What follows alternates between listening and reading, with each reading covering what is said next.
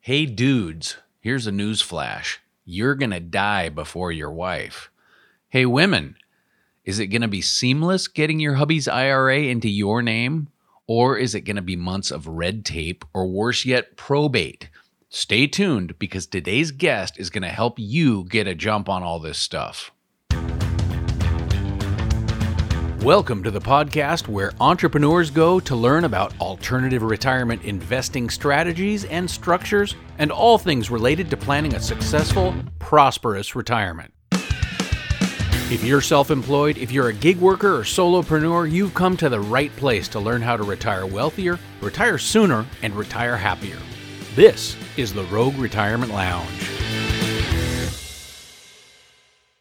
So joining me today is Bill Harris. He is the author of Inheriting Your Spouse's IRA, The Widow's Guide to Keeping More of Her Assets.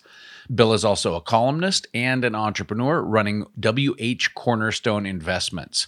As a certified financial planner, practitioner, and retirement management advisor, Bill's knowledge and expertise optimizes his widowed clients' financial resources, helps them obtain financial peace of mind, rise up, and navigate their path forward.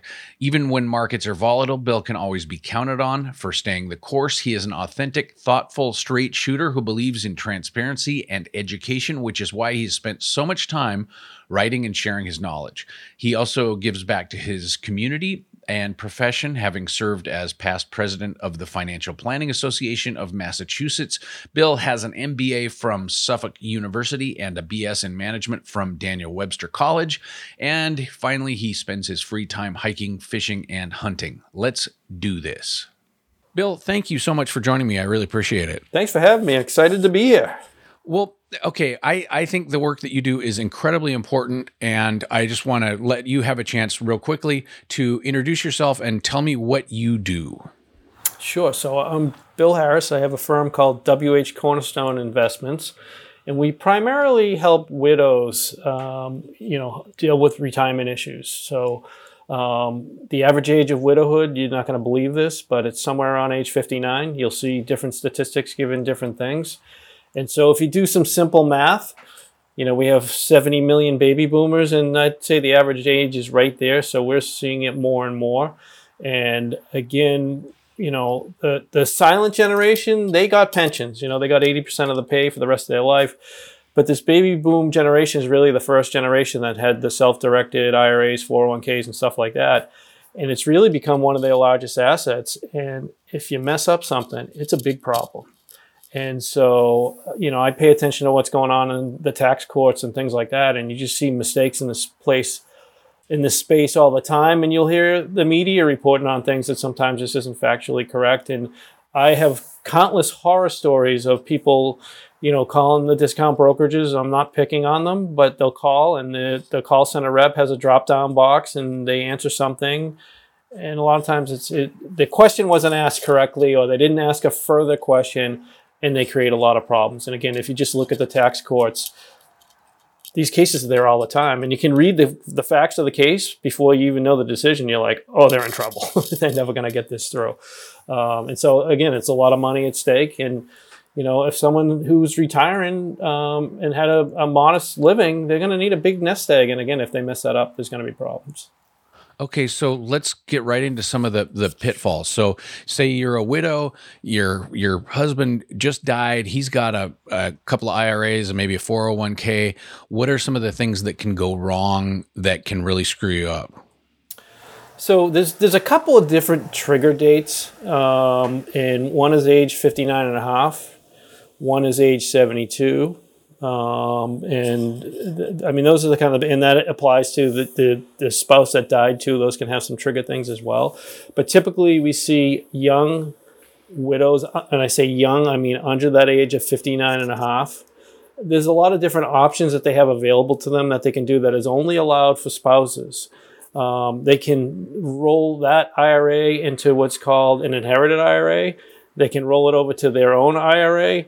And now with the Secure Act, they have a 10-year option as well. And I'll get into those a little bit more. I just want to back up on the Secure Act. So I had written a book recently, and I can show it to you if you want. Yeah. Hold on one second. So it's called Inheriting Your Spouse's IRA, the Widow's Guide to Keeping More of Her Assets.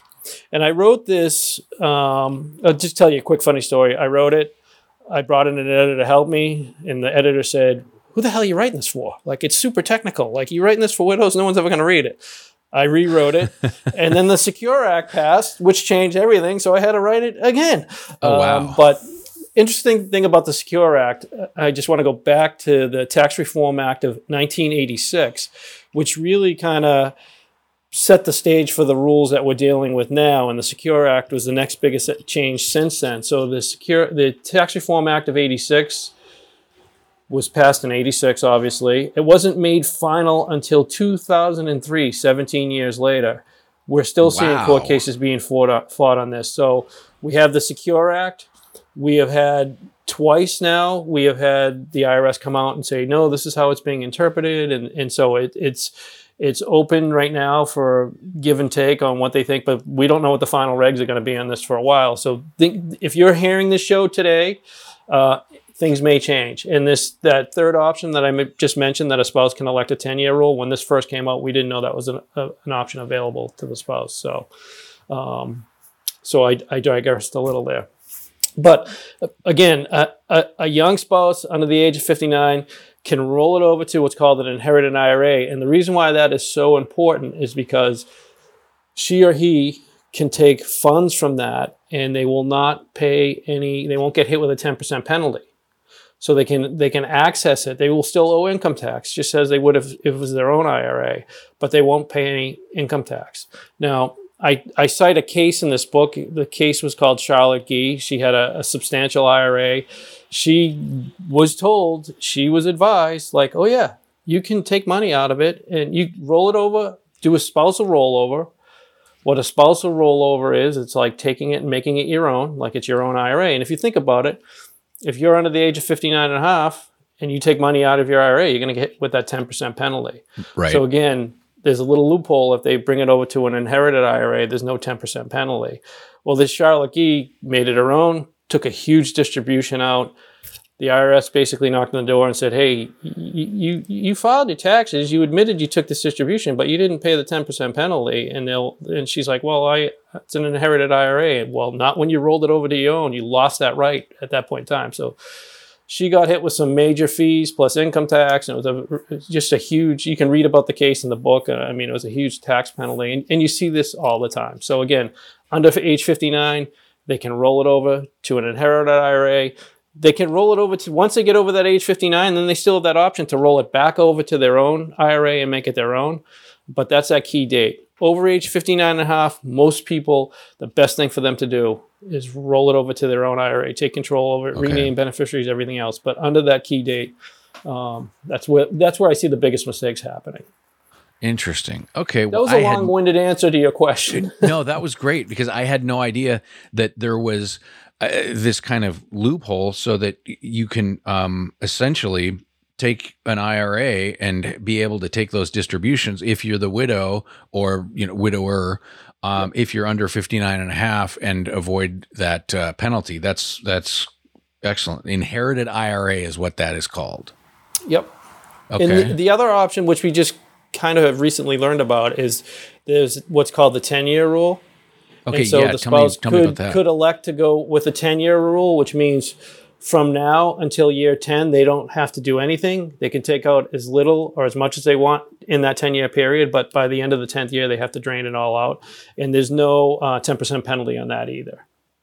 So that could be, I'm not saying that's the way to go, but there could be some strategy around there depending upon maybe the widow has their own IRA and they might need some money. It's just another variation of that rule. And that was something that the IRS has just clarified for us recently, because there were people in this industry and very smart people strategizing like, I'll do the 10-year rule and then I'll flip the switch and go to an inherited IRA and then I'll flip a switch again. And so everyone was kind of looking for guidance around this, and they finally gave the guidance. You have to declare like, yeah, I'm doing the 10-year rule, or I'm going to do, and it's one or the other. You can't do both. Gotcha. Yep. But the 10-year rule will also give you that essentially that loophole. So if you get it when you're under 59 and a half, you can avoid that the 10% early withdrawal 10% penalty. Yep. Okay. Now I just want to add, you could have inherited an IRA from your uncle, right? Right. And you're gonna get hit with that it's going to be the same 10-year rule as well. But again, it used to be prior to the Secure Act, you'd have to take required minimum distributions every year. But with this new 10-year rule, you don't have to do it anymore. So you could just wait until year 9 and take it all as much as you want. Okay. Yep. And the problem with waiting might be, obviously, you might have a huge tax bill in year 9.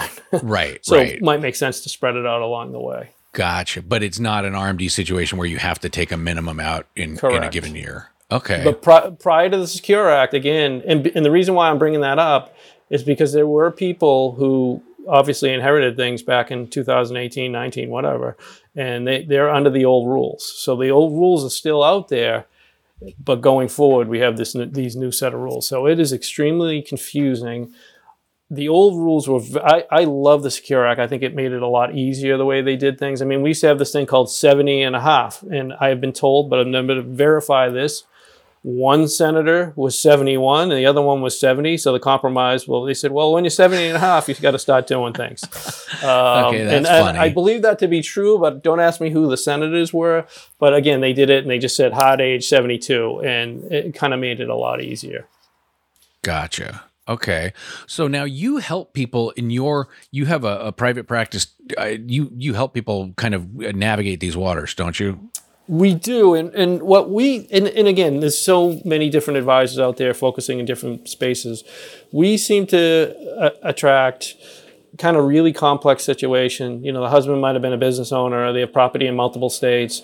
They usually had good estate plans set up, and they have an accountant and a lawyer, but someone that is there guiding, holding hands, and kind of navigating all this and translating and everything seems to be where we do our best work. Interesting. So so you're saying that maybe if it's as simple as just like a single, like a 401k, someone could take care of this stuff unassisted, maybe buy your book and learn about that stuff.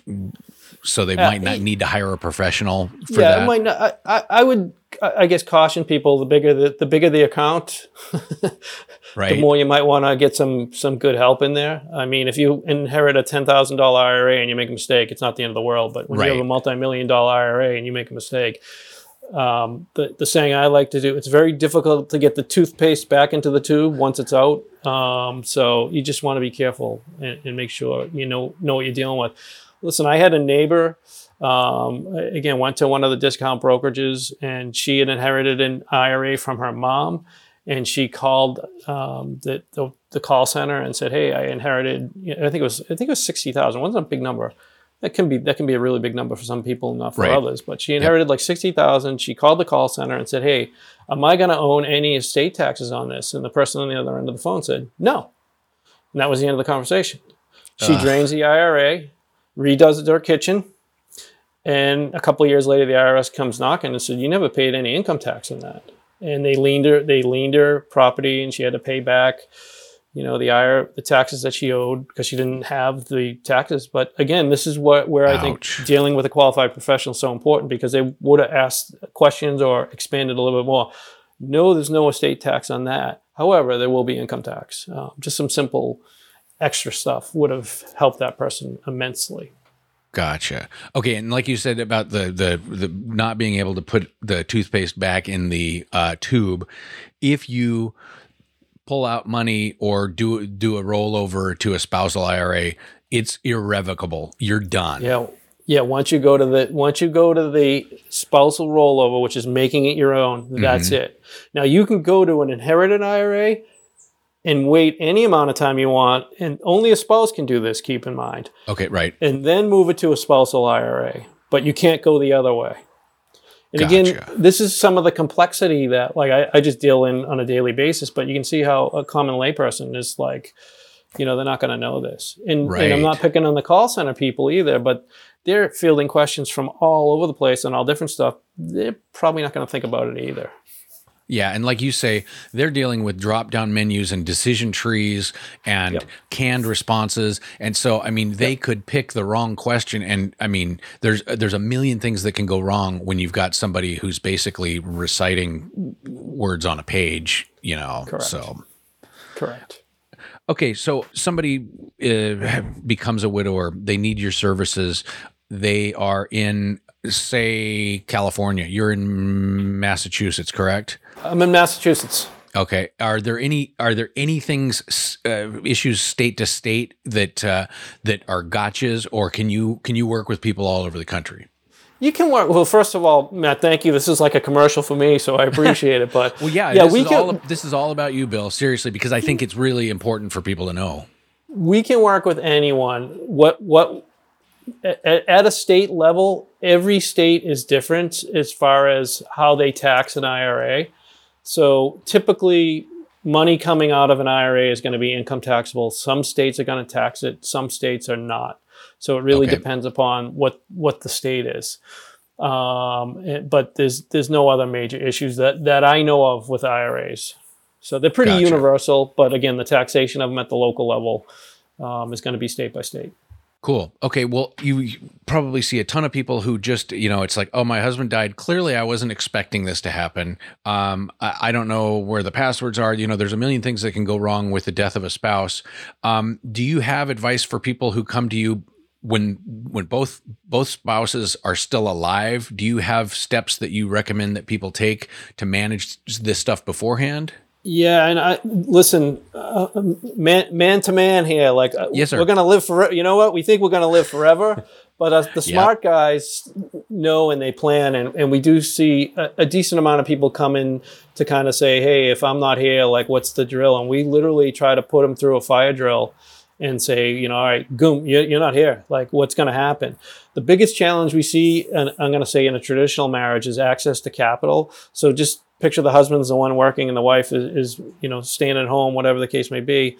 Oftentimes they'll have a credit card and they'll each have a card, but people don't realize a credit card is really only in one person's name. And when that person dies, that credit card is gone. And so I can tell you a great case, someone who was fabulously wealthy, their husband died and she was on the credit card, but she had never worked. They only gave her a $300 limit. And, it gets worse. When you go to pump gas, they put a $100 hold on a card. So just imagine you went to the grocery store and you're coming home and trying to put gas in the card. Like all of a sudden you're at your limit.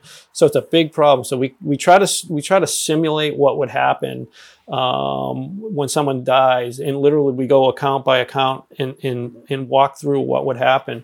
One of the most powerful tools that people have at their disposal is naming beneficiaries properly. And it gets missed a lot. A lot of times, like one person has the bank account in their name, they own the car and all that kind of stuff. Right. But you got to really look at the ownership. And most people don't realize for most assets, especially paper assets, you can name a beneficiary. Husband and wives, ideally, it should be jointly owned. And you can still name, we like to call it TOD or POD, transfer on death, payable on death. Meaning if they're both killed at the same time and they're not joint, at least it's going to go to the kids. Like you want to name those beneficiaries. It's so important. And we see it's just, that's a basic thing we look for. We want to make sure everything has, beneficiaries named and contingent beneficiaries named as well. And that's, again, obviously, if you have an elaborate estate plan, you don't want to go in and start changing the beneficiaries on your account if you had a trust owning it or something like that. But most people have done no estate planning work and they don't even have names properly, beneficiaries named. They might have been divorced or remarried or whatever the case may be. And it's just some stuff every time we go through and check beneficiaries, we always find little glitches.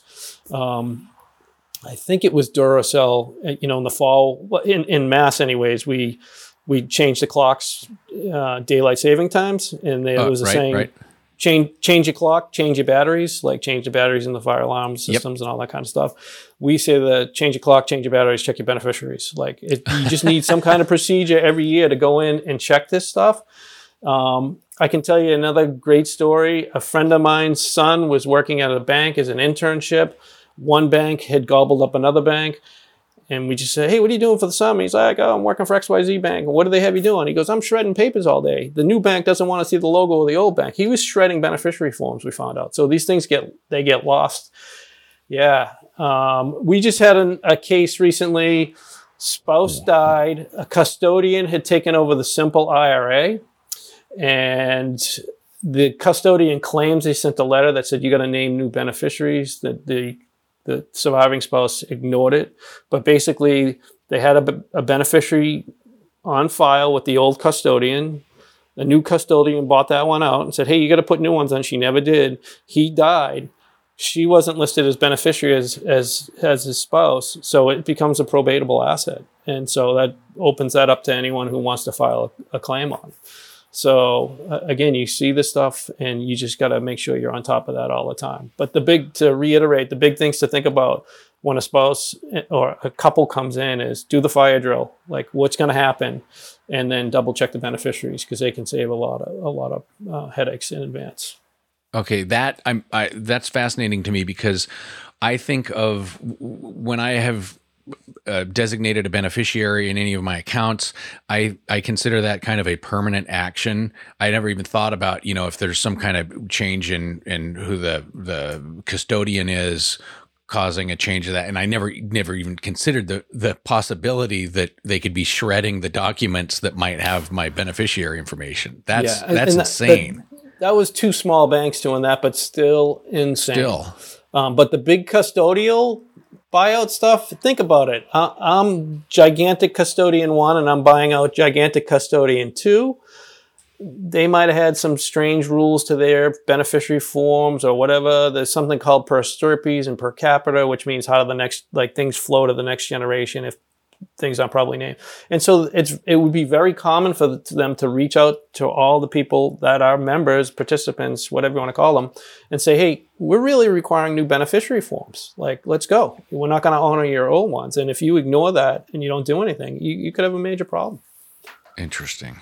Wow. Your qualified plans, Matt, just so you know, if it's a qualified plan, like a 401k, your spouse is going to be the default beneficiary anyways, but if it's an IRA, that's not the case. So, okay, well, and since in general, my audience is self-employed people, you're going to be talking about IRAs that live in all sorts of absolutely various You're going to be IRAs, places. SEP IRAs, simple IRAs, all that kind of stuff. So yeah, that needs to be checked all the time.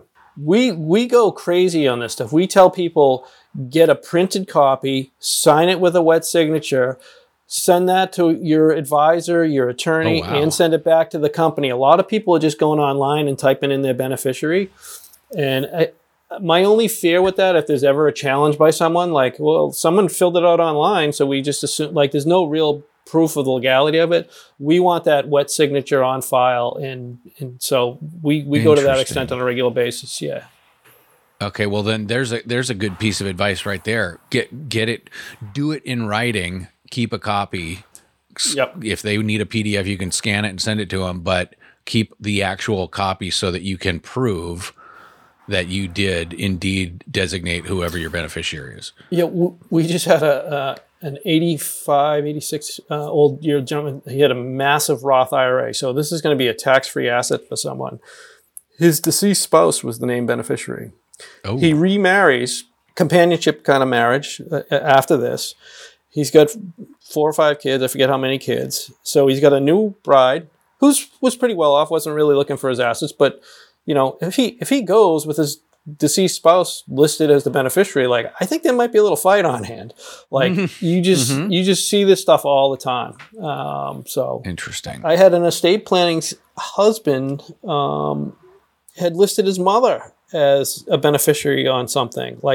So the point I'm trying to make is, it happens to the best of us. We started a new 401k plan for our business. My wife forgot to name a beneficiary, which would have been me.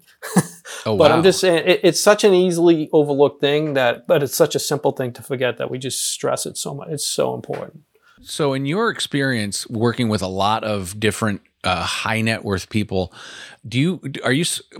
my general bias is that high net worth people kind of have their shit together. Their ducks are in a row. You know, you don't get to be rich by forgetting the details.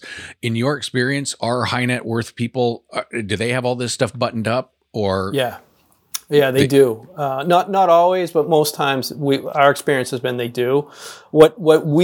It's funny, I hear in the industry, obviously I'm a certified financial planner, but you hear in the industry, like, make sure you're dealing with the spouse, because, you know, a lot of advisors ignore the spouse and talk to the husband, right? In a traditional marriage. And then the husband dies and the spouse is like, that guy was a jerk.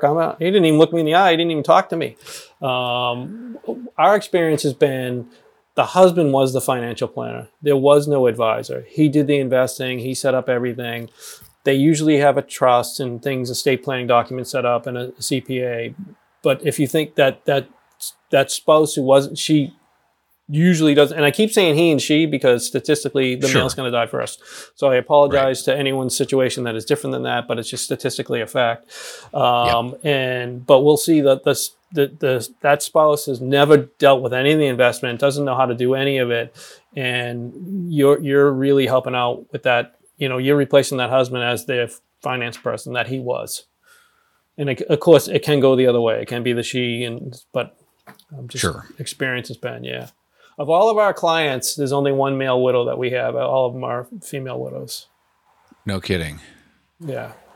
Interesting. Well, I that's for the men out there. I got to tell you, I spent the last 7 years dealing with my mom, who was in nursing homes, and for every dude in these nursing homes, there's 20 women. And so statistically, what Bill's saying is true. In all likelihood, you are going to die before your wife. So, or your domestic partner, whatever you want to call her. And you need to take care of this stuff. Bill, is there anything else that you would want to leave us with as far as advice before the spouse dies? No, I just wanted to add on that stat that you had, and it's sobering and blunt. But, you know, if you're married, there's only two things that's going to happen. You're either going to get divorced, or you're going to end up you're either going to die or be the widow. I mean, it's going to happen. You're going to have to deal with this. And so even if you get divorced, it's a similar situation. You better go through that fire drill and know what's going to happen. And I'll say it again, making sure you have beneficiaries named is important. And also understand the nuances of these different plans. A 401k is not an IRA. Well, they're very, very similar, but there are little different rules every now and then. And then qualified plans have what's called a plan document, and they vary from plan to plan to plan. And the saying goes, the law of the plan is the law of the land. And so they can be different. And so we always tell people, if you're dealing with a qualified plan, get what's called the summary plan description, so you can see in case of death, divorce, or retirement, whatever, you know what the rules are for that plan. Gotcha. Interesting. Okay. Well, Bill, how can people find out more about you and the services that you provide? Sure. So I think the best thing to do is go to our website, which is whcornerstone.com. So I'll say that again, www.whcornerstone.com. And you can reach me through there. There's an info at WH Cornerstone. Our first hour is complimentary, and we answer phone calls all the time. We get, I'm going to say, bizarre phone calls, and I don't mean to diminish them. I had someone in one of the states down south and said, my husband was a prison guard at so-and-so prison. Like, what's his benefits? And I'm like, I have no idea.